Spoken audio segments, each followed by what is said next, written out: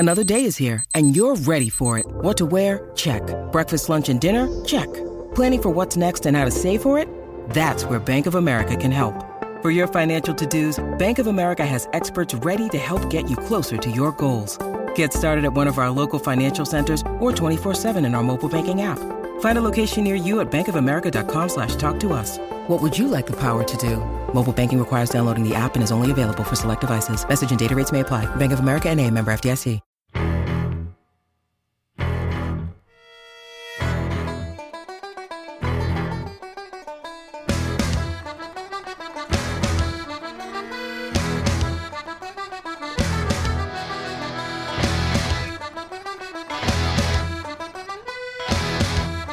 Ladies and gentlemen, boys and girls, welcome back to Basketball Conference, the ACC Football Podcast. My name is Joey Weaver. He is Mike McDaniel. Mike, Week 6 is in the books. We were both traveling and kind of a little bit disconnected. And, buddy, it was not a good weekend for that. These games were kind of crazy. They were crazy. And, you know, we asked a question in the college football business, are you hurt or are you injured? Joey, I am playing hurt. I am never, ever drinking again. At least for a few days. At least until like Tuesday or Wednesday. Yeah. Yeah. You were there in full effect for the Notre Dame Virginia Tech game in Blacksburg. I actually was in Chattanooga, Tennessee this weekend for a wedding of some college friends. And just, you know, the way that it works out, like it's really tough to watch every second of every game, as we've said before. So we have done our very best to try to get educated on these games and get caught up to the degree that we can, but please be patient. We'll start with that. If there are injuries or moments that we missed here, we apologize. That is not the intent here at all, but life happens, and you know sometimes you don't catch everything. Yes, and before we get started, while we're handling podcast business here at the front, happy birthday, Scott. Hey. Number one podcast stan and your brother-in-law, Scott. Happy birthday, my brother-in-law, Scott. You guys, if you guys have been listening to us long enough, you know that I bring up Scott numerous times on this podcast. So overall, give him a happy birthday shout out. Yes, exactly. So we will by the time he hears this, it will no longer be his birthday, but we're recording on his birthday. So happy birthday to Scott. Hope you had a good weekend with me in Blacksburg, although the game did not go as intended, Joey, as we'll get into here momentarily. Yeah, I was going to say, while we're all enjoying ourselves and having a nice weekend, let's go ahead and just kick this off with your nice weekend. Number 14 for Notre Dame, 32. Virginia Tech, 29. Mike, I'm just guessing not your favorite Hokie memory here with the way this game ended? I've had better. Yeah. Bit of a rough way to finish this game out for Virginia Tech. Had a lead of 8 points with only a few minutes left, and then Notre Dame gets the ball, goes 7 plays, 75 yards, scores a touchdown, gets a 2-point conversion to tie it at 29. Virginia Tech then promptly goes 3 and out and only burns 30 seconds despite only about 2.5 minutes left in the game. Notre Dame gets the ball back and goes down and kicks a field goal with about 15 seconds left, and they win 32-29. I mean, tough loss for Virginia Tech, but Mike, I didn't get to watch this game under a microscope, but I get the impression, like, as much as it sucks losing, like, Virginia Tech and that team and that coaching staff redeemed themselves pretty well in this game, all things considered. I mean, they hung with Notre Dame all the way, and they had themselves in position to win the game, maybe even more than some would have expected. Yeah, I mean, Vegas, told us this was going to be a tight game. You and I talked about this in essentially coin flip fashion on the preview because we weren't necessarily sure how this game was going to go. I was thinking about it today, and I realized if Notre Dame had been like a 4-point favorite, I probably would have taken the Hokies. Like, it was that close. Yeah. And the one thing that we locked up, of course, was the under, which this game went over because the weather ended up being pretty good in Blacksburg. So kind of unexpected there.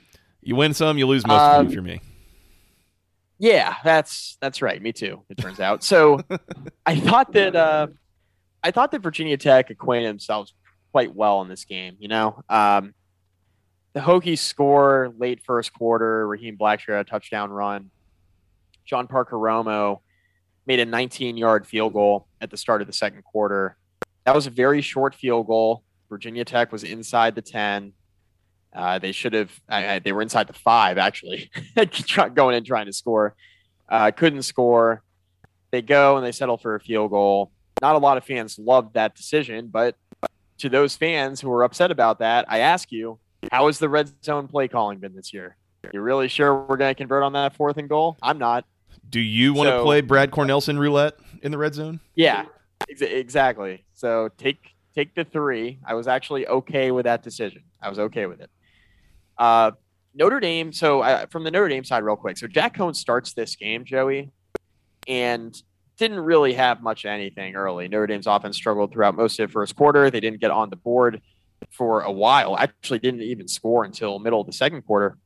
But ND went ahead, and we were discussing on the preview, okay, is it going to be Jack Coan or is it going to be Drew Pine, right? We were having that discussion. It was going to be Jack Coan and Tyler Buchner, it turns out. Now, Buchner was battling injuries, so we weren't sure how healthy he was. We know the type of quarterback that he is coming out of high school. So Buchner comes in. He has a touchdown run in the second quarter. Then Notre Dame comes back right before halftime, and they're able to get on the board again with a Tyler Buchner touchdown pass to Kyron Williams. So it's 14-10 Notre Dame. Then Virginia Tech, I want to bring this point up because I've criticized Virginia Tech before for sitting on the ball and being too conservative at the end of the half. They were not too conservative here in this game. They got aggressive there right before halftime and drive down the field. They only had 32 seconds left, I believe it was. And I believe it was 1 or 2 timeouts. But they didn't have their full timeouts allotted to them. And in 32 seconds, they marched right up the field. Now, they attempt a 52-yard field goal with John Parker Romo. Now, Romo's been up and down this year, so it's kind of like choose your own adventure with him kicking. He was very good last night, Joey. And this was the longest field goal that he made in this game. 52 yards right at the buzzer at half. So Tech pulled within 1. And then the second half happens, right? So Virginia Tech and Notre Dame, they trade possessions early in the half. Romo kicks a 26-yard field goal in the third quarter, so it's 16-14. Then this is where the fun begins, Joey. Okay? Kyron Williams has a 10-yard. Yes. So Kyron Williams has a 10-yard touchdown run to make it 21-16 Notre Dame with under 5 minutes to play in the third quarter. Virginia Tech comes back. They don't do anything offensively. Burmeister gets hurt. So Burmeister is literally popping pills on the sideline, right? Because as we learned after the game, his arm went numb. And Joey, we'll get into this a little bit later, but there are rumors flying around on message boards about Burmeister's availability moving forward. So wow, that is something to monitor. Yeah, that is something to monitor. We will have an update on the preview later this week, I'm sure. So this is where it gets wonky. Notre Dame scores. It's 21-16 Irish. Under 5 minutes to go in the third quarter. Virginia Tech doesn't do anything offensively. Gives it back to Notre Dame. Tyler Buchner throws a pick 6 to Jermaine Waller with 50 seconds remaining in the third quarter. Waller intercepts it, returns to 26 yards. Lane was jumping, Joey. Jumping, right? Hokies have the lead. And the decision is, okay, we're up 22-21 now. Let's go for 2. Which, again, wasn't crazy about it, but I'm thinking, you make it a 3-point game, that's fine. I became even less crazy about it when Virginia Tech committed a false start and tried to go for 2 again from like the 7-yard line. Hold up. That's not in the rules. You don't have to go for it after a false start or whatever just because you were going to before. Like, kick the extra point. You're 8 yards away. You got 1 play. That ended up being pretty important. Let me explain why. Virginia Tech does not get the 2-point conversion, so it's 22-21. Notre Dame gets the ball, doesn't do a whole lot. Virginia Tech gets the ball, doesn't do a whole lot. They're trading possessions until late in the fourth quarter. So Burmeister's got dead arm. We don't know the extent of the actual injury, Joey, but after he popped a bunch of pills on the sidelines, he comes back into the game. Tech is driving down the field, and Burmeister makes something out of nothing. He drops back to throw. He's looking in the secondary, and he says, you know what? No, I'm going to take off. He starts weaving through Notre Dame defenders en route to a 26-yard touchdown run. Lane, again, is jumping, Joey. Jumping. It's 29-21 Virginia Tech. Actually, at the time, it was 28-21 Virginia Tech, which brings me to my next point. Why don't you go for 2 there? You go for 2 there, you can make it you can go for 28-21 to 30-21, make it a 2-possession game. Why don't you go for 2 there? They kick the extra point. I mean, they kick an extra point. It's an 8-point game. Notre Dame goes down the field. Jack Cohn throws a touchdown pass to Avery Davis and then hits Kevin Austin on the 2-point conversion, a really athletic play that Austin made in the end zone to tie the game. Virginia Tech, and they end up getting the ball back. This is now with under 2:25 to play. They get the ball back, driving down the field a little bit, and then Burmeister, they run a hitch and go with Trey Turner, and he is running open down the sideline. And Burmeister threw a pretty good deep ball to him that went just through his hands for an incomplete pass. And Virginia Tech was at their own 30-yard line. It's 4th and 1, and now what do? We got to punt. You got to punt. Because if you don't punt there, like, sure, can you pick up a yard? Yes, most teams can, but we've seen Virginia Tech short yardage situations this year. It hasn't been good with the play calling or the execution. Right. So Tech punts, Notre Dame goes down and scores. And my whole thing is, look, ultimately, yeah, on the scoreboard, if you just look at the scoreboard purely, Joey, right? You look at the score purely and you say, okay, it is 30-21 Virginia Tech, hypothetically, if they had gone for 2 a little while ago. Well, now it's 29 up and you have to punt. And ultimately, it doesn't matter that they didn't go for 2 because Notre Dame was going to score, twice anyway to make it 32-29. I think it matters a lot because the way I look at it is that if Virginia Tech went for 2 and got it, then you were up 30-21. Notre Dame's going to score a touchdown and kick an extra point. It's going to be 30-27, right? Or 30-28, I guess. And that changes things on the Virginia Tech side on that 4th and 1 play at the 30, because now you're like, you know what? We could either give them the game right here, or we can go for it, try to get a yard, and just ice the clock, right? So that makes that decision later on a lot more intriguing. It makes chasing the 2-point conversion after the Waller touchdown in the 3rd quarter a little bit more significant. So there are levels to it. And yes, Notre Dame ends up scoring twice, so it doesn't end up mattering that, Tech didn't ultimately go for 2. It matters from a game script standpoint, though, Joey. It matters from a situation play calling standpoint for the rest of the game on both sides. So I think that, if you're going to nitpick a decision, I think that's the one you nitpick. But I think overall, this is a really tough loss. My bigger takeaway here from the Virginia Tech side is, yes, this game could have gone better. Yes, Justin Fuente and his coaching staff have consistently struggled to win close, contested games when the spread is inside a field goal. I believe the number is like he's 2-13 in his last 15 games when the spread is 3 points or fewer either direction. Ouch. So Tech is not winning close games, and that's a kind of a microcosm of what this regime has been. And people want to just say, "Oh, fire the coaching staff because of this decision or this decision." I don't think the in-game decision making was as big of a factor in this game as it has been in others this year, namely the West Virginia game, and even some of the wins where I've been like, scratch my head, I didn't understand the call. The bigger takeaway for me here, Joey, is Burmeister gets hurt. You have Connor Blumerick, a kid who didn't even play quarterback at A&M last year. He's now your backup quarterback. The backup quarterback situation is a mess. Like, depth across the roster is a mess. Like, that's on the coaching staff, and that's my bigger takeaway from this game. Right. It's like that stuff institutionally came back to haunt you, right? As we knew it probably throughout the year. And this is one of the games where it's a close game against a good football team, a well-coached football team, and that's when these types of things start to bite you in the ass. Poor recruiting, transfer portal issues, defections out of the program. Like, that's where that stuff starts to catch up. So it's been a struggle watching his football team. I was inspired by the performance. Thought the players played their heart out. Burmeister, his stats weren't great, but he was playing with one arm. Like, his throwing arm's dead, and he's popping pills on the sideline, coming back in the game. I mean, it was very performance by Burmeister. To have that touchdown run after being as hurt as he was earlier in the second half, it's just a testament to how hard these guys are playing for Fuente. Now, ultimately, all that matters are wins and losses, but this team's a little bit different this year, Joey, because they don't have the quit in them, at least not yet, right? We haven't seen the quit in this football team. This is a pretty big week, though, going up against Pittsburgh. Yes, it is. Yeah. Yeah, I mean, by all means, from what I can tell, again, I didn't watch this game all that closely, but I mean, Virginia Tech hung in there, and this is a big spot at night, at home.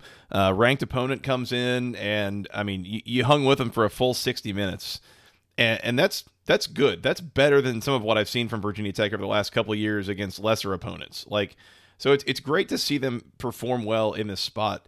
But like you're saying, you know, like, you may not start questioning Fuente and the coaching staff or even further questioning them based on this particular game and this particular result. Were there a couple things they could have done better or done differently? Sure, like always is. But more of what you're seeing, and you're correct, is like you don't have to be mad at them because Braxton Burmeister got hurt. You should be mad at them because there isn't a plan B. Like, there is no plan B here, and you're in year 6, and you've recruited how many quarterbacks, and you've had how many starting quarterbacks transfer out of your program? Like, that's been like an annual occurrence for like 4 or 5 years now. You know, so it's stuff like that is going to, you know, really start to rear its ugly head here as you go down the stretch if the team can't stay healthy. That is very much valid criticism to give of the coaching staff, you know, after several years of running the program. I mean, it's year 6, right? I mean, yeah, it's year 6, and I was, I was talking to some Notre Dame people before the game. You know, we're tailgating, and the discussion I was having with them is like, here's the issue, and like, here's the elephant in the room, right? This is a down year for Notre Dame, right? And this was a big game for Notre Dame from the standpoint of, you know, you're going into a road environment, and you know, it's an opponent that Notre Dame has had a good deal of success with, you know, when Brian Kelly going against Fuente. The only year that Notre Dame has lost to Fuente was 2016 when ND was 4-8. Elephant in the room here is that this is year 6. This is one of the biggest games of the year for Virginia Tech. And you look at this Notre Dame program, and this is a down year, and they were able to beat you with a team that's probably going to go like 8-4, 9-3, probably more like 9-3 now that I'm looking at this, with their schedule, and they're already at 5. This is like a 9-3 Notre Dame team that's, you know, fine, but that would have been like best case for Virginia Tech this year is kind of what Notre Dame has become. You know, they're very similar teams. Like they both struggle to run the ball. Offensive line's been up and down. Quarterback play's been up and down, and both have very good defenses. They are very similar football teams. You're just running into a situation, if you're a Virginia Tech fan, where you're like, man, this is probably one of our best shots to get this thing right under Fuente. And you're looking at the other side with Notre Dame. Brian Kelly's just like, you know, we're rolling out a graduate transfer as a starter. We got a 5-star quarterback behind him that we're like working in to get reps. Like, he knows this is a rebuilding year. And that's the elephant in the room, like where the two programs are right now, just looking at this game on the field. Yeah, they're having a tough time in a rebuilding year at 5-1 and ranked in the top 15. Like, yeah, right. There's a notable difference there. Mike, I don't have a whole lot of anything else on this game. We do need to keep moving here, but I just think this is an interesting spot to look back on, and I wonder if one day something happens that Justin Fuente and that staff are no longer in Blacksburg. Is this one of those games that you look back on as like, that was a missed opportunity? And if something goes different there, if you make a couple different decisions, maybe he's still the coach. Yeah, I mean, definitely. And we're going to have to see how the rest of his schedule kind of plays out to really confirm like what was the turning point of the season. I don't think that this loss is going to bury Virginia Tech one way or another in ACC play. Well, let me backtrack a little bit. Let's see what the injury situation is, right? Because the other way you can look at this real quick. The other way you can look at this is Virginia Tech went all out, balls to the wall with Burmeister for a game that ultimately doesn't really matter. Yeah, it doesn't affect your conference record at all. It doesn't, and Virginia Tech's not a playoff team anyway. So, like, how much does this game actually matter, right? It matters for optics because Notre Dame's, everybody wants to try to beat Notre Dame, right? It matters from an optics standpoint. But, like, I look at the West Virginia loss on the road. Yes, it was on the road, but West Virginia is a heated rival of Virginia Tech. So, non-conference rival on the road against a bitter rival versus Notre Dame, who you see once every couple of years.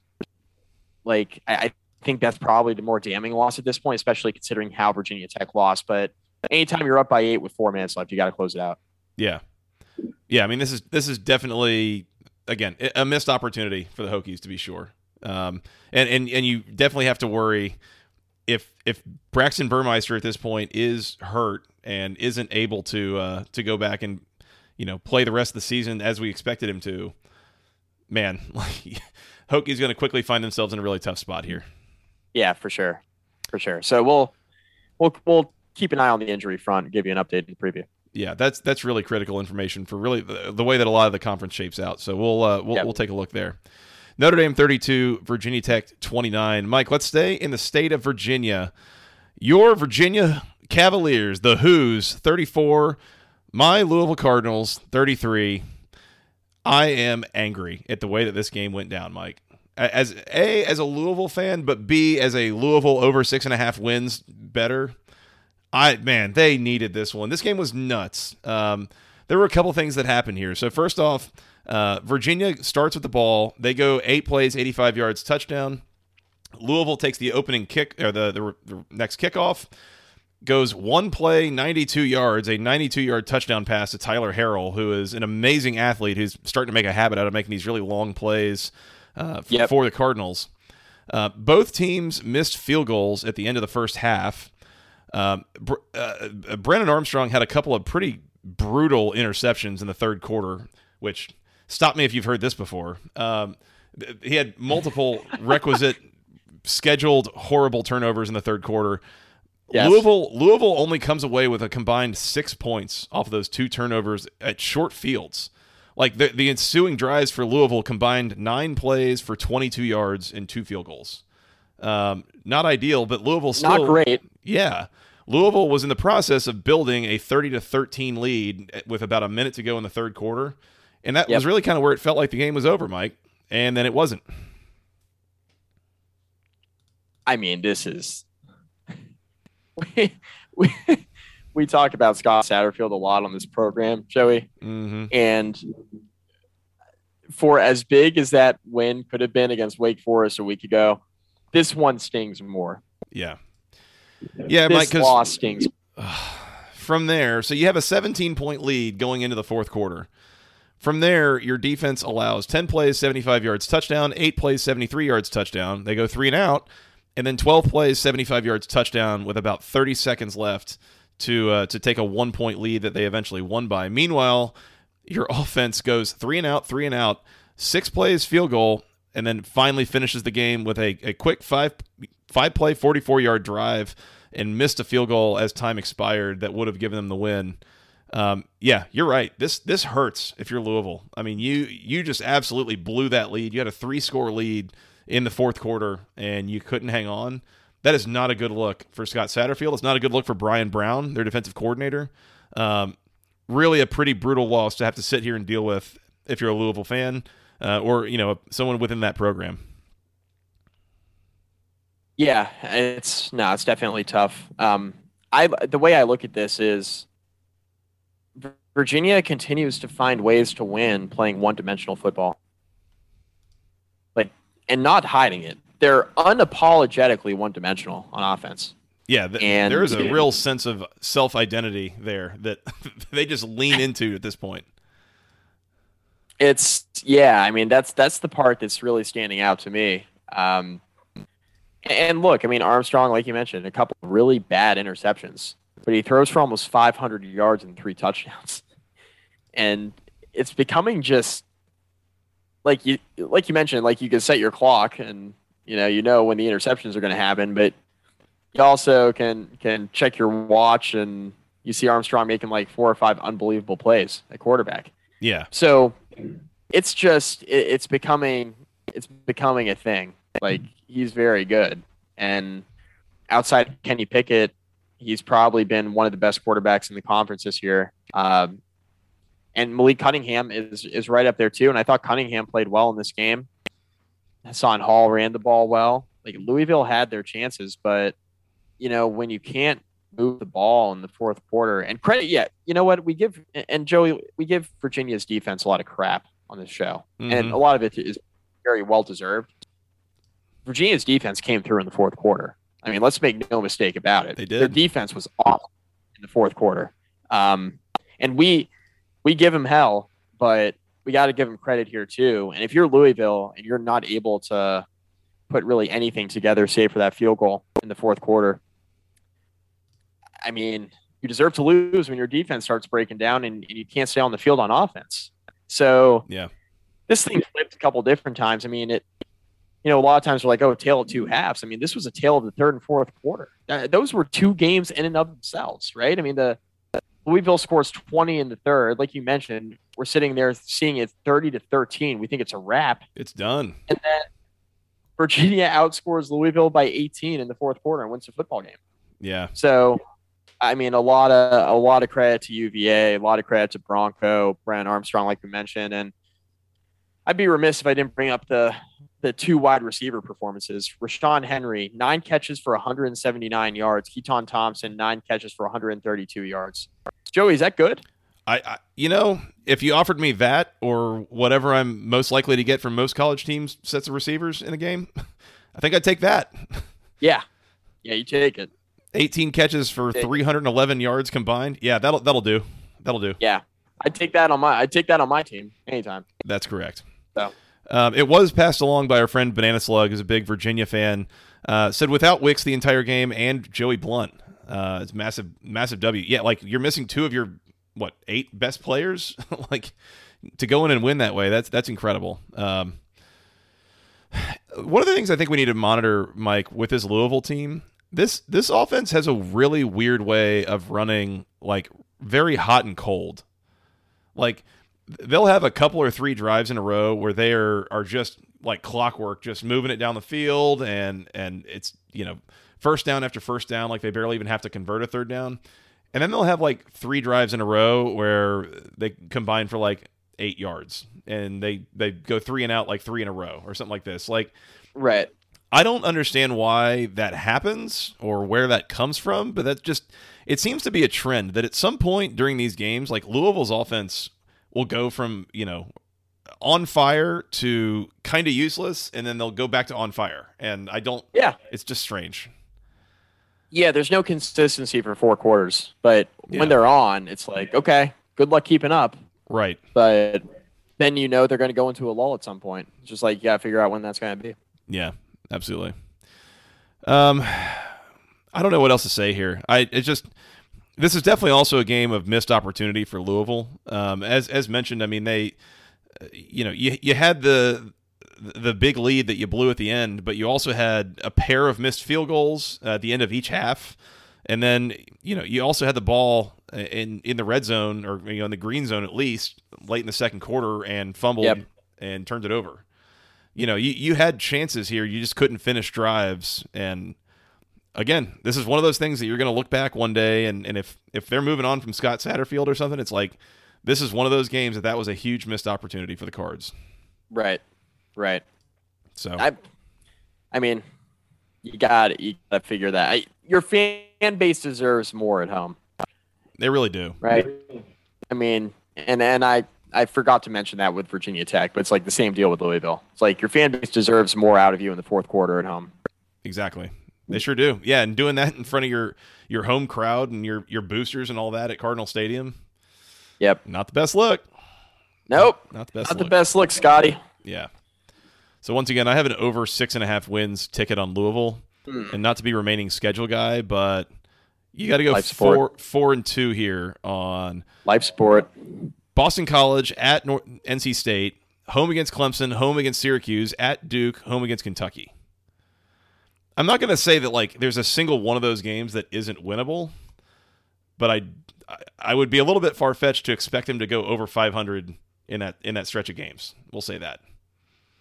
Yeah, I'm with you. I think you're in trouble. I think so too. Thankfully, we're still on Pitt over 7.5 games, and that seems to be going pretty swimmingly so far. So we'll revisit that later. Yes. Yeah. They're coming to Blacksburg, so yeah. Be careful. What could possibly go wrong?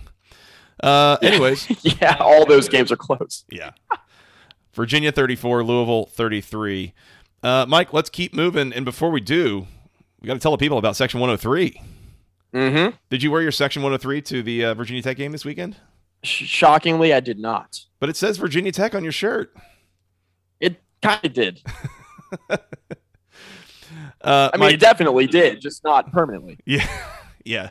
The solution there did not survive the washing machine. We'll say that. That's right. Mike, as the people know, Section103.com is the internet's greatest source of Georgia Tech clothing.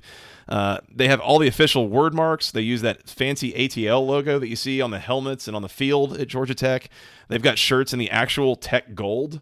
Mike, these things should not be all that hard to find, but they are unless you're on Section103.com. So if you're a Georgia Tech fan looking for some of those things to support your team, go there. They've got T-shirts, they've got sweatshirts, they've got hoodies, they've got things for men, women, children, something for the whole family over at Section103.com. Mike, use promo code GOACC for 10% off your first order there.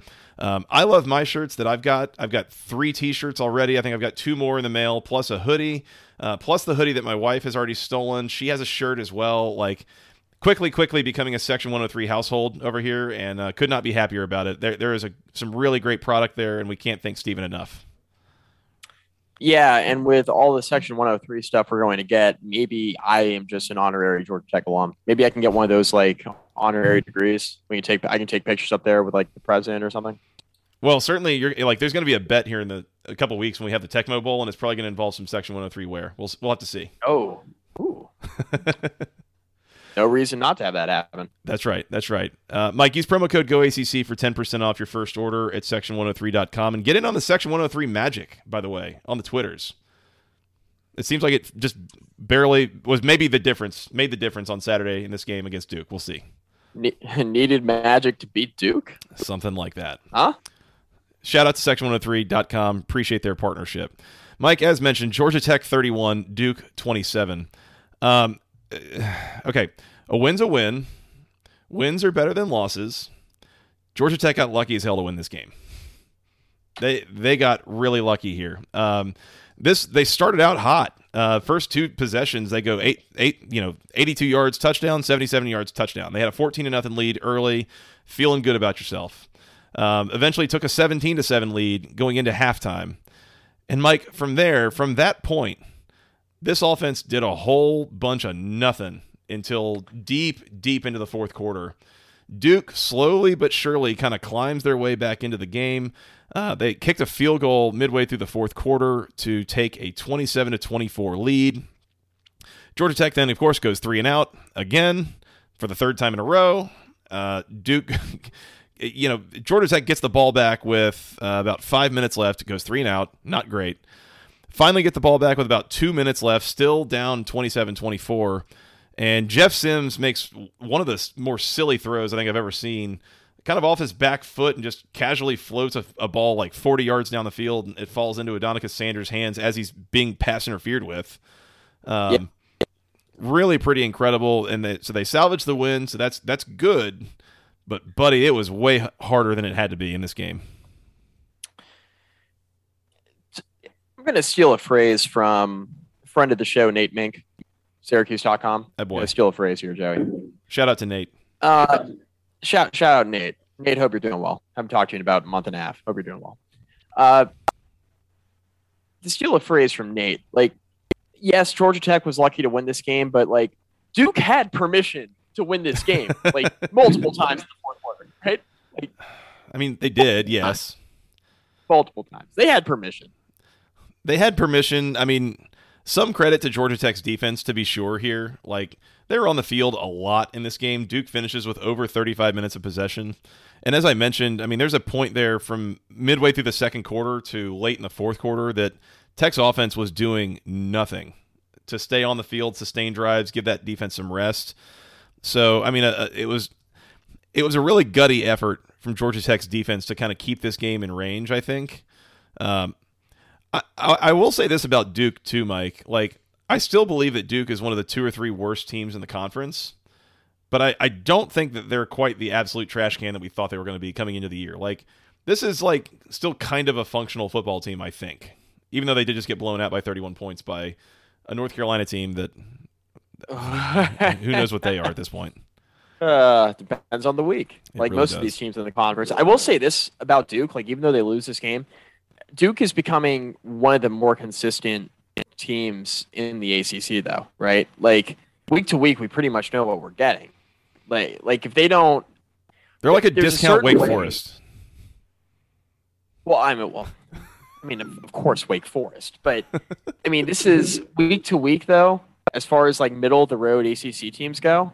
Because I coming into the year, I thought Duke would be pretty bad, and they still might be, but they got an identity. And we talked about this with Syracuse, a little bit, and we'll get into Syracuse. But we talked about this with Syracuse. It's like they are kind of like slowly finding an identity. And Duke, I think, kind of very similar to Syracuse, really bad 2020, but like finding an identity. Gunnar Holmberg, for the most part, has been taking care of the football. They have a really good running back in Mateo Durant. So it really comes down to whether or not defensively they're going to come up with enough stops. At some point, you just got to credit Georgia Tech for cutting this thing out on the road. And definitely, I mean, they deserve credit. At least that defense does. Weather played a little bit of a role here. I mean, there was some rain that happened kind of throughout this game. But I'm still I'm very concerned at this point about the game planning going on offense. Like, there's injuries and there's context here, but the bottom line, Mike, is this offensive line is not very good right now. They cannot run block to save their lives. Case in point, Jahmyr Gibbs finishes this game with 14 carries for 40 yards. Yeah, not great. And you can tell, he's still kind of got it because he finishes with 3 catches for 82 yards. If you can get him in space, he's great. It's just that whatever run blocking is happening in front of him and everyone else is not getting the job done. And yet they still continue to run the ball heavily overthrowing it. It doesn't make sense. And yeah, I mean, Jeff Sims had a couple of pretty bad interceptions today. There was a couple of developmental moments, we'll call them, where staring down receivers and really telegraphing what he was going to do. He also finished with 12 completions for 297 yards and 3 scores. There's something there. Maybe focus on that part, and stop letting everyone key in on the run game here. If you're Dave Patino, the offensive coordinator, right. The other thing I was going to bring up in the vein of Georgia Tech got lucky here, Duke missed multiple very makeable field goals. Charlie Ham had a 42-yarder and a 31-yarder, I believe, that he missed. Both very makeable. Not that they were blocked or tipped or anything, just yanked them, basically. And, I mean, if he doesn't miss either of those field goals, Tech loses the game. That's how close you were to losing this. And just frustrating. I would also, we have to bring up the fact, too, that Mateo Durant finishes this game with 43 carries for 152 yards and a touchdown. Those 43 carries are a new school record. He was pretty impressive. He was really good today. Just run him into the ground. I guess so. But at the same time, Gunnar Holmberg, 22 of 29 for 292, 2 touchdowns, 1 pick. The pick was at the very, very end of the game that, kind of sealed it for Georgia Tech. But, I mean, you throw 29 passes and complete 22 of them. I don't know what Georgia Tech's secondary is doing out there. This isn't some highly talented, dangerous Duke receiving core. I don't know what's going on with this. Yeah. This Georgia Tech team is really frustrating me recently, and I'm glad that they won. I feel like at this point you should have been able to do a little bit more than this. Is all I'm saying. Yeah, I mean, I get it. I will say that, if you look at the defense as a whole for Georgia Tech, I mean, I think what's most concerning is the fact that Holmberg threw for almost 300 yards. That's more concerning to me than Mateo Durant getting his, running the football. Right. The bigger concern is that you're making Gunnar Holmberg look pretty good, which, again, Holmberg's been good for Duke this year, so I don't want to sit here and say that, he doesn't deserve respect or praise. I mean, it's no Dennis Grosel. No, but Holmberg's been pretty good. But again, I thought Georgia Tech did their part in making him look good at times too. Yeah. And when you got guys running open all over the secondary, and there are some questions for sure. There are some questions about Georgia Tech's defense, but way to get the win. And if this is going to be a clunker for Georgia Tech in conference play, let it be the clunker, I guess, as we kind of dive a bit deeper into ACC play moving forward. I mean, I don't know. I mean, I thought Pittsburgh was the clunker last week, but it's good to win one too, you know? It is nice. It is nice. Yeah, Georgia Tech currently on this roller coaster where they have alternated wins and losses all year. They've gone loss, win, loss, win, loss, win. So I don't see that continuing, but who's to say? I don't know.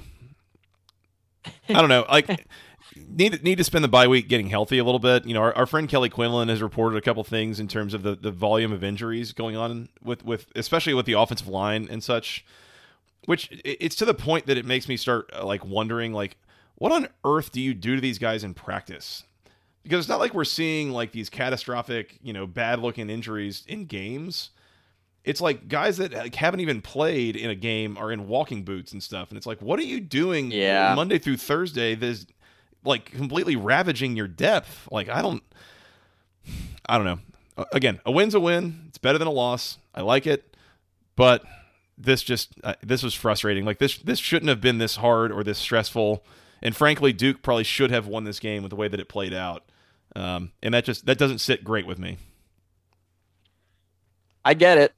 Yeah. I get it. A lot of variability week to week, as we know. Yeah. Duke goes 9 for 21 on third downs, 2 for 3 on fourth downs. So of 21 third downs, they converted, you know, they got a first down 11 of those times. So not ideal. Mike, yep. I think that's all I got. Usually this is where I'll say I'm done, and then like an hour after we're done recording, it's like, oh, I didn't mention this or that or the other thing. Yeah. But yeah, it's fair. Fair. But for now, I think this is all I got. Go check out my column, theoretically, maybe later this week on FromTheRumbleSeat.com if you want to hear more of my thoughts here. Georgia Tech 31, Duke 27. Mike, let's keep moving. Florida State 35, North Carolina 25. What on earth was this? What are we doing in Chapel Hill right now, Mike? What in the hell are we doing, North Carolina? What are we doing?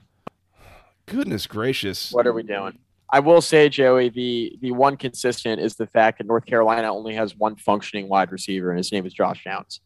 Is it that only one of the receivers is any good, or is it that Sam Howell will only look at one of the receivers? Is Sam Howell good? I mean, I think so. I thought so, but this season, like, I feel like there's been like some regression, or like there was some stuff I had seen from him the last 2 years that I'm not seeing from him this year. It's very confusing to me. And maybe it is just like the lack of the run game that they have had the last couple of years. Maybe that's what's causing all this. But I don't know. This is not it's not going as well as nearly as well as I thought it would. No Newsome, no De'Ami Brown, no Bo Corrales. I mean, Bo's been out, not healthy. He's been banged up. Ty Chandler is not who they said he was. No. The offensive line is about what I expected them to be. Again, I got to beat this damn drum because somebody's got to do it, Joey. I tried to warn y'all about the offensive line with Carolina. I tried to warn y'all. Like, it's not just because you have 5 guys coming back doesn't mean your offensive line's good. I just want to get that out there again for the people. I'm not offended. We'll get to the "I told you so" part about Miami later, and then we'll we'll do that. Yes. I'm more than happy to fall on my own grenade there. That's one of the dumber things I've done in the history of this podcast is pick Miami to win the division. You should gotta know better than that. I think what I'm more disappointed in North Carolina in this game isn't the fact that their offense is just kind of sputtering, and the stats don't indicate it necessarily, but the way I look at this is Carolina's offense is just wholly incomplete. I mean, they're too reliant on Sam Howell. And I'm not talking about just in the passing game, in the running game too. I mean, this is at least the second or third time this year through 6 games that Sam Howell has been the leading rusher for Carolina. That's not good. It's not good because Howell, yes, he can be mobile. He is very athletic. He's fast enough. But when he's like doubling as like your primary source of rushing yards, that's a problem. That's either because A, he's running for his life because your offensive line can't block, or B, because your offensive line simply can't run block for DJ Jones or Ty Chandler, which has been the case as well. So kind of a mess, but I think what's even more concerning is that Jordan Travis started this game, played the entirety of the game for Florida State. And I like Jordan Travis, but he's very, to put it nicely, he's very inconsistent as a passer. I think He's a nice young man. He's a nice young man. He's very polite and comes from a family. But he goes 11 of 13 in this football game for 145 yards and 3 touchdowns. Yes, Carolina, you didn't let him pop off for 1,000,000 yards, but you only forced him to throw 2 incompletions, a guy who can barely hit targets that are stationary. And you let him go 11 of 13 in this football game. Come on. And then on top of that, you let him rush for 121 yards and 2 touchdowns as well. Like, you let Jordan Travis beat you at home. At home. It's good. Inexcusable. Inexcusable. I mean, you know what Florida State did here, right, Mike? This was the Georgia Tech game plan. They did exactly what Georgia Tech did in North Carolina there 2-3 weeks ago. They just absolutely lined up and ran it down their throat. Yep. And Carolina couldn't stop it. And it helped having the mobile quarterback there, you know, where you've got more than just a running back and you've got the quarterback is able to get involved in the run game. But just, I mean, it's crazy to look at this, Mike, that Florida State goes 3 and out in their first drive. And then their next 6 possessions, touchdown, touchdown, touchdown, punt, touchdown, touchdown. Like, that's efficient. Yeah. Yeah, I'll say. Man, well, let me ask you this, Mike. I mean, if this keeps up, in Chapel Hill, like, at least Jay Bateman, the defensive coordinator for North Carolina, is getting fired, right? Like, yeah, I mean, they're not firing Mac, so it's going to have to be a coordinator thing. And I have always been, I've been thinking similar to you that if there's going to be one coordinator to go first, it's probably Jay Bateman. Yeah. Although I feel like at times what we've seen from some of this offense this year, we might need to be talking a little bit about Phil Longo too, because... Well, I think he's almost more to blame for this season so far than Bateman is. Yeah.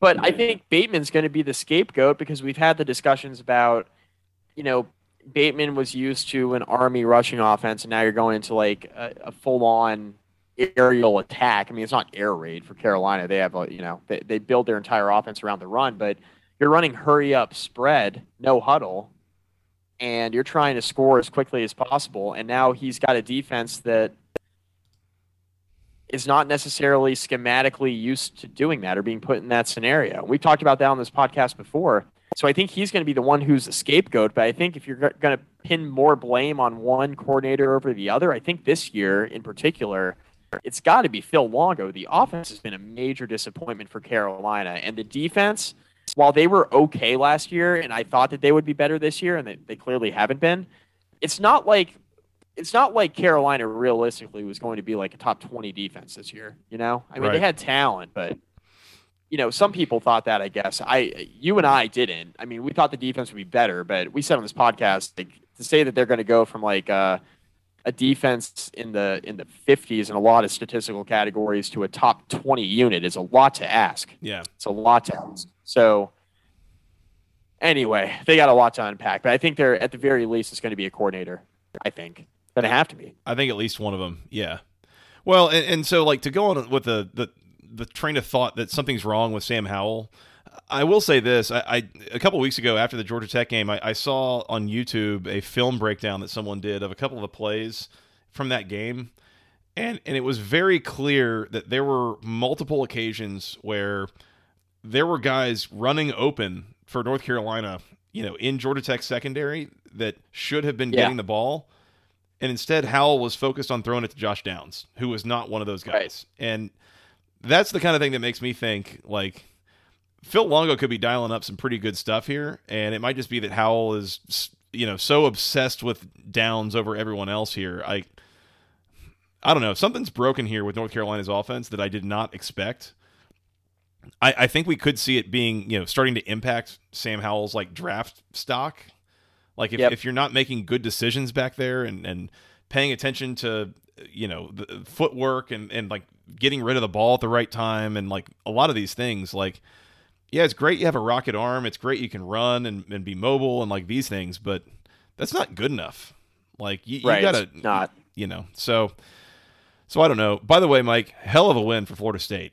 Yes. They needed this badly. Yes. Badly. Yeah. Yeah. I should probably give them a little bit more credit. I talked about Jordan Travis and kind of made fun of him a little bit, but he was awesome. Like, really, really good in this football game. I question Carolina's ability to defend him, but that's not to say they didn't play well, because he did. He absolutely did. Mm-hmm. So, I mean, he had 5 touchdowns by himself in this football game. We'll come back to talking about him here in a bit when we do awards. But he was outstanding. And, Florida State to go on the road and win this game against Carolina, it doesn't matter what your thought is on Carolina right now. Florida State absolutely had to have this game. And they were a pretty big underdog here. And the fact they were able to not only go on the road and cover, but win this thing outright by a couple touchdowns it's a huge win for Norvell. Maybe his biggest, I would say his biggest at Florida State so far, but the Carolina win last year was actually bigger than this one. I mean, I would say if you'd flipped the score and Carolina had won 35-25, like I wouldn't have ever thought twice about it. I didn't feel like this is like a must-have for Florida State, but it is huge. Realizing what they have coming up to get another win, on the board and a good performance, like it's viable to think that Florida State is building a little bit of something here.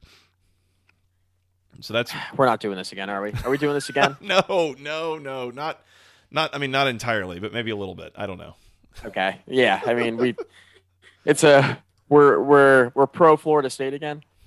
I like how I said we are not a Florida State podcast anymore.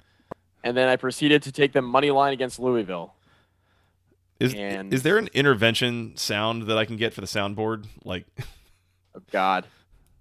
Or just like a siren or something of like, Joey's doing it again. Yeah. He's in on Florida State. We can cook something up for sure. We can cook something up. Little storyline here coming up for you in 2 weeks. Florida State's coming to a bye week here. Then they have a home game against UMass and former offensive coordinator Walt Bell. Interesting. Don't lose that game, Florida State. really don't lose to UMass. Seriously, like losing to UMass in and of itself is pretty bad, but losing to Walt Bell too would make it all that much more worse. Not ideal. Not ideal. 2 more notes on this, Mike, that I found kind of interesting. I don't think we've mentioned yet. North Carolina finishes this game with 12 penalties for 110 yards. Yep. That's not a great feeling in front of your home crowd and all that. It's not. So that's not good. The other thing that's even more not good, I can't believe this is true. To this day, Mike, Mac Brown is 0 against Florida State. He has still never beaten the Noles. Never.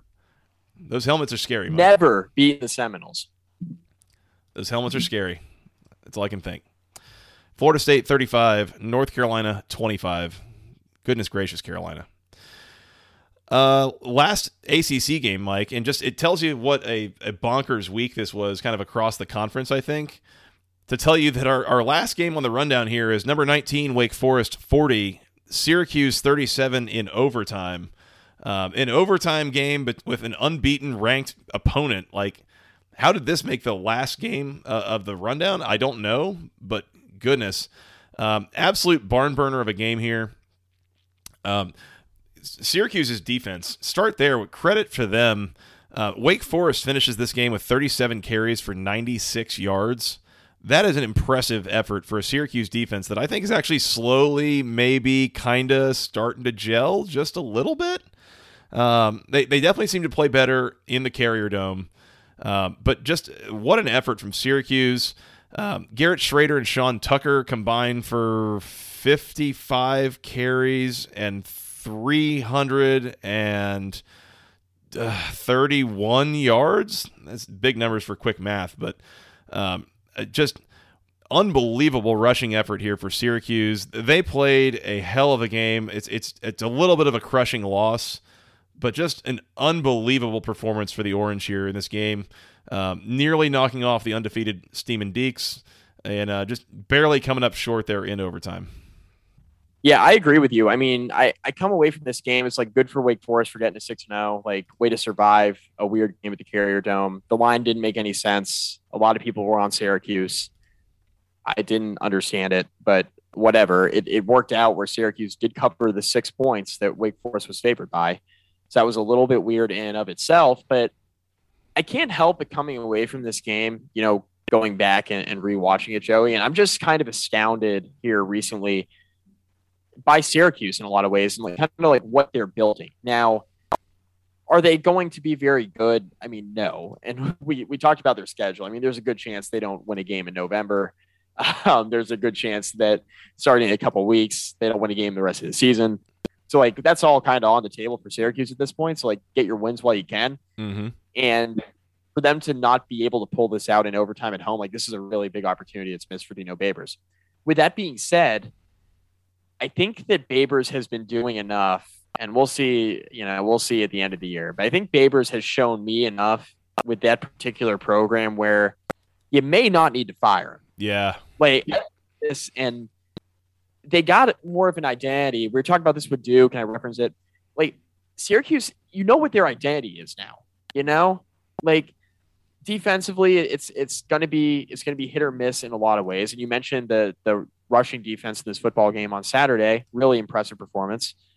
Being able to hold that Wake Forest rushing attack down to under 100 yards. But we also saw kind of the limitations with the secondary, and we saw Sam Hartman take advantage of some holes in the back end of the Syracuse defense. But Syracuse is trying to just keep everything in front of them defensively, and then offensively just control the clock with the running game. Garrett Schrader is not the best passer of the football. I think we can acknowledge that. But in the last 2 weeks, he's been okay throwing the football. Now, it's not like a high ceiling passing attack with Garrett Schrader. It's never going to be, but he's been taking care of the football. He's been completing a higher percentage of his passes the last couple of weeks. So that's encouraging. And then running the ball, we know that Schrader adds an element with his legs that Tommy DeVito could not, right? Or didn't consistently enough. I think DeVito's a fine athlete, but Schrader gives them a little bit more in the running game, which I think they need, right? And Sean Tucker has been the only consistent guy for Syracuse this year. I mean, he had another 153 yards and 2 scores on Saturday. He's been really good running the ball. And Schrader, now that he's been inserted as the starter on a full-time basis, he's now starting to give them a little bit of something in the running game too. And they're missing that passing element that they had with Eric Dungey. But this offense is probably the closest I've seen kind of to that, at least from an identity standpoint. You have a quarterback who you're going to run, not afraid to take some chances down the field. You're not going to complete a high percentage of them like you would with Dungey. You're not going to be making plays all over the field in the passing game. But you're running you got a quarterback now who's a willing and able runner. He's athletic. He can throw it around, he can throw it around a little bit, take some chances. Like this is more of an Eric Dungey Syracuse offense with a lower ceiling passing game. So that's the offense that they want to run there at Cuse. It didn't work with DeVito. Once Dungey graduated, it didn't work with DeVito. And now they got a guy in Garrett Schrader who is not Eric Dungey, at least not late stage Eric Dungey, but he's providing them with a little bit of something there. And I think we got to give Syracuse some credit for keeping this close. Now, Wake Forest, good to be 6-0, right? Good to be 6-0. Congrats on bowl eligibility. Wake Forest will be going to a bowl game, as if there was any doubt. But we're going to be learning a lot about Wake Forest coming out of this bye week because they have a tough game on the road at Army. And then they have a stretch of games here where, sure, Duke is not very good, but Duke's got an identity similar to Syracuse. You get that at home at least. North Carolina on the road. UNC is a very week-to-week team. Should Wake Forest beat North Carolina on the road? If you told me what the spread would be on this game tomorrow, would Wake Forest be favored? I'm not sure. I think they should be, but I'm not sure if they would be. And then home against NC State, and then at Clemson, at Boston College. And I turned into schedule guy there, but the reason why I bring it up is because the back half of October into mid-November, that's a really crucial 3-game stretch with Duke, UNC, and NC State because these are in-state games, Joey, in-state rivalry games. And I think there's variability there. There's opportunity for Wake Forest to lose a game or two in that stretch. So pick up the wins while you can and try to make sure coming out of this bye week, you're all set for this non-conference game that Army has your full attention because Army could absolutely beat Wake Forest with the way they're playing. So yeah, just keep in mind, it's good to be 6-0. You got to credit Wake Forest, but I do have some concerns. I mean, they've played 2 games past couple of weeks where they've been decided by 3 points each. Yeah. So this isn't like a dominant Wake Forest performance right now. I'm a little bit concerned about the defense. Coin's been coming up heads so far. I mean, that's good. It's nice. I will say there was something a little concerning to me about Wake Forest's offense in this game, and this is a good time to remind everybody, like, there's a reason that we call football a zero-sum game. Like, If my offense does well, that means your defense looked bad. If your defense does well, my offense looked bad. Wake Forest starts the first half and the second half of this game with offensive possessions that got inside of Syracuse's 10-yard line, and both ended in field goals. Like, that's not a great job of finishing drives.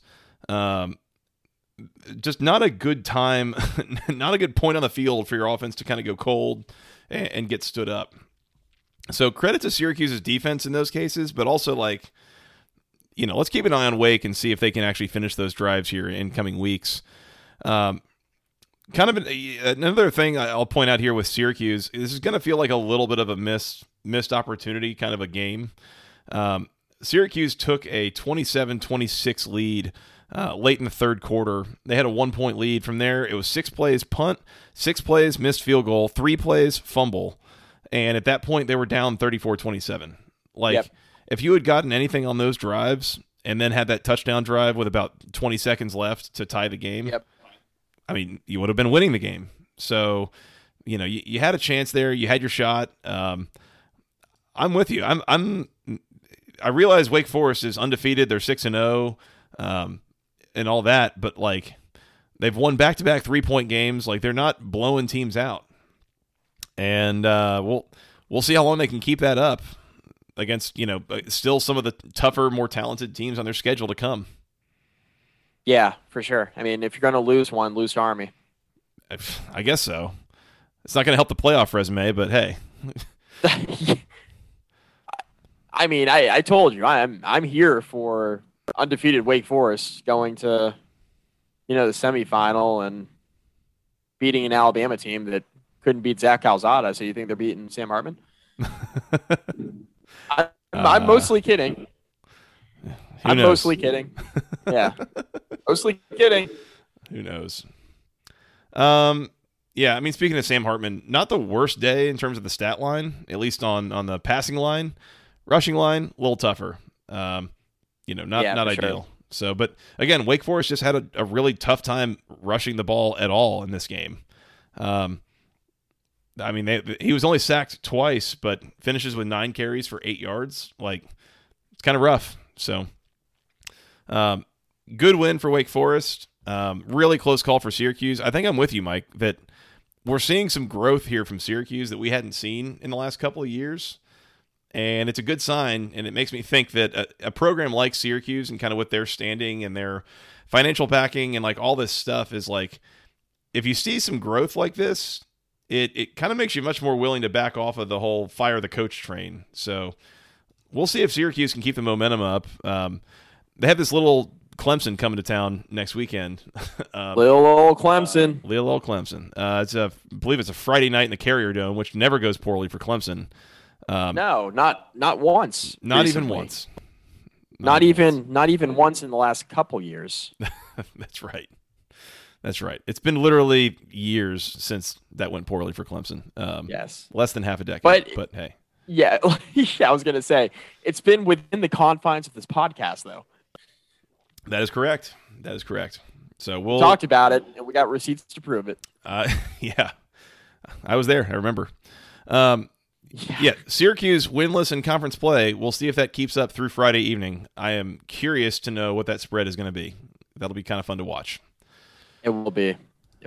Maybe get in on the early line, although the only early line game I bet this past weekend was Alabama. So Yeah, you talked me into that one. I wish you hadn't, frankly.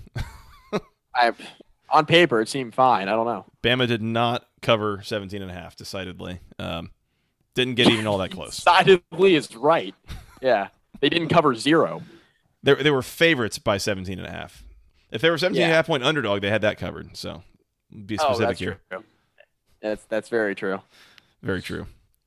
Wake Forest 40, Syracuse 37 in overtime. Mike, that's all I got on ACC games, except, well, the universe tempted fate and made Bowling Green a 14.5 point favorite against Akron. Mike, final score, Akron 35, the Bowling Green Falcons 20 points. They are no longer undefeated against the spread. No, not close. Nice, Bowling Green. Good stuff. I love it. Let's get that Falcon cry in there one more time. I have in our notes sheet here in big letters, ouch. I mean, I didn't lock it up this week at least, right? I think you might have. Or did we? I need to go back and look. Hold on. I'll pull this up. This is good podcasting. Let's see. I just got to know. And no, you did not lock them up this week. Lucky okay, you. Thank God. Thank God. I was going to say, well, at least I didn't lock it up. And then I was going to have you say, well, you did, except you did lock it up. So big yikes. Yeah. So shout out to Scott Leffler and the Falcons. Good stuff. Mike, you want to give out some awards? Let's give out some awards. Let's do it. Let's do it. The Go ACC moment of the week might go to this podcast for not having one. I'm struggling to think of a moment. Is there one that comes to your mind, Mike? Not particularly, no. I'm sure there was something. How about you guys tweet us a Go ACC moment of the week? We can use an assist this week. Yeah, we need inputs here. It was an eventful week, but again, not the best for individual moments from these individuals. So if you have a recommended Go ACC moment of the week, tweet us at BC Podcast ACC. We'll probably just retweet basically whatever you tweet at us, as long as it's not like offensive. Yeah, well, I mean, even if it is, we might talk about it. Also, let's discuss it on the pre. We'll just discuss it on the pre. There you go. Yeah, we'll bring it back. So, hey, Go ACC to us for not being prepared here. Mike, the Brian Van Gorder Memorial You Tried Award. The Louisville Cardinals, you tried to hang on to a lead, and it did not go all that great. You lost the game outright after a 3-score lead in the fourth quarter. So, like I said, not a tale of two halves, a tale of two quarters. Big yikes. Yeah, you tried, Louisville. You tried. Wish you had wish you'd gone better, but hey, who's to say? Honorable mention goes to Virginia Tech for their 97% win probability from ESPN's FPI when they went up by 8 with 4 minutes to go. Oh no. Oh. User error. Joey. User error is right. Mike, the Kobe Bryant Memorial Volume Shooter of the Week Award. It might be time to give this to Jahmyr Gibbs again. I mean, I think we give it to. I think this is the week we give it to Jahmyr Gibbs. And it's not his fault. Like 14 carries for 40 yards. Like that sounds bad. When you're getting like -1 line yards per rush, like what are you gonna do? So, I mean, maybe that's really in spirit giving it to the Georgia Tech offensive line. But hey, whatever you got to do. Yeah, whatever you gotta do is right. Yeah, I think we just rock with Jahmyr Gibbs. All right. Well, to you, Jahmyr Gibbs. Kobe. Mike, that's all I got for awards. The ACC Player of the Week. I think you had a couple ideas here. That's all I have for awards, but hold on. You got a couple more. Now we'll give fake awards. The positive stuff. Positive stuff. Got to be Garrett Schrader. I mentioned earlier, too, George Travis, another strong candidate, though. Mm-hmm. His 5 touchdowns for Florida State, 3 through the air, 2 on the ground. But, yeah, I mean, Garrett Schrader in a losing effort, I think you were going to say. Well, and shout out to Rayshon Henry and Keaton Thompson from Virginia as well. 18 catches for 311 yards combined. I mean, they were monsters all day. They were really good. Really good. So credit to them. Mike, team of the week. I mean, it's got to be Florida State, right? I think it's either Florida State or maybe Virginia. But, yeah, I mean, really good wins for both of those teams. Well, I know who I'd rather give it to. I've still got we've got a little soundbite from our preview episode that's going to get clipped and get brought in here. No, it's not. No, it's not. Actually, it might be, though. I don't even have to edit it. Also, honorary mention for team of the week, Akron. Yeah. I mean, cover the spread by what, like 28 points there? Go Zips, baby. Go Zips, yeah. Zips. Zips or, Falcons. My Falcons got the win in London today. Shocking. I noticed that. I was going to actually bring that up. I was going to say, does Bowling Green or the Atlanta Falcons give you more hope? I mean, I've seen improvement from Bowling Green this year, not from the Falcons. So the Atlanta Falcons, anyways. The Atlanta Falcons improved by taking step one and firing Dan Quinn. So. that was that was progress right there for sure. The first step is admitting you have a problem. Right? That's correct. Like, hey, Whit Bab, if you're listening. Yeah. First step's admitting you have a problem. At me next time. Yeah. Yeah. Right. Mike, that's all I got for week 6. Anything else you want to work on getting out of here? Let's work on getting out of here. Week 7, there's going to be some intrigue on this schedule. And we talked about Clemson, Syracuse, Pitt, Virginia Tech, and Joey. We'll fully disclose this on the preview, but that game could be really interesting offensively for Virginia Tech. On multiple levels, yeah. It always is with Brad Cornelsen as your coordinator, but in more ways than one this time. And Mike, we'd be remiss if we didn't mention that we do have the ACC Coastal Championship game next weekend between your Miami Hurricanes and my North Carolina Tar Heels. Who's going to regret that pick more, you or me, by the end of the year? I think the answer is me, but then Carolina goes out and loses to Florida State, who we thought might be in another coaching change situation by season's end. It was getting that bad, and then Florida State just goes out, wins that game on the field. And now I'm not so sure that my Miami pick's any worse than your Carolina pick. We'll see. I think the early line on that was Carolina -6, and I'm just looking at that like I don't know that I want anything to do with that game from an actual betting perspective. Like no. That could go in any direction. Yeah, I'll think about it a little bit more for the next day or two. We'll get into it on the preview, but I think I'm right there with you there. Goodness. Anyways, all to say, the Week 7 preview will be very interesting, so please keep it tuned here, and we'll keep your podcast feed updated. But yes. Mike, we are going to get out of here for now. We're going to come back and preview those games. In the meantime, y'all can find us on Twitter. I'm at FTRSJoey. He is at Mike McDaniel SOS, and together we're at BC Podcast ACC. Once again, send us your Go ACC Moment of the Week candidates that we just completely missed out on this weekend. That we really need those for us as well. Mike, you can find the podcast on iTunes, on Spotify, basically anywhere they can find podcasts. And they can send us emails with questions, comments, concerns to the longest email address known to man, basketballconferencepodcast@gmail.com. Nailed it. Thank you. Mike, where can they find us on the social medias? Facebook.com/basketballconference, rate, review, find all of your podcasts there. Also, check out Instagram at BC Podcast ACC. And can somebody please give us a rating and a review? It's been like a year. Please. We've gotten ratings and they've been good. So again, thank you. 5 stars. Appreciate that. Mm-hmm. Can we get an actual review? Somebody write us a review, please. It takes like 30 seconds and it would be great. And we haven't had one in like 9 months. Seriously, we need one. If it's funny, we'll probably even read it on the show. So make it funny. I mean, we can have a review off. We could have a review off. Best review, funniest review. That's hopefully like a 5-star review, but funniest review gets read on the show. I'm good with that plan. Yeah, good with that. And well, I don't want to promise anything from our sponsors, but maybe we can get the sponsors involved with that somehow. There you go. We'll see. Wheels are turning. We'll have to first ask the sponsors, and then we'll make promises.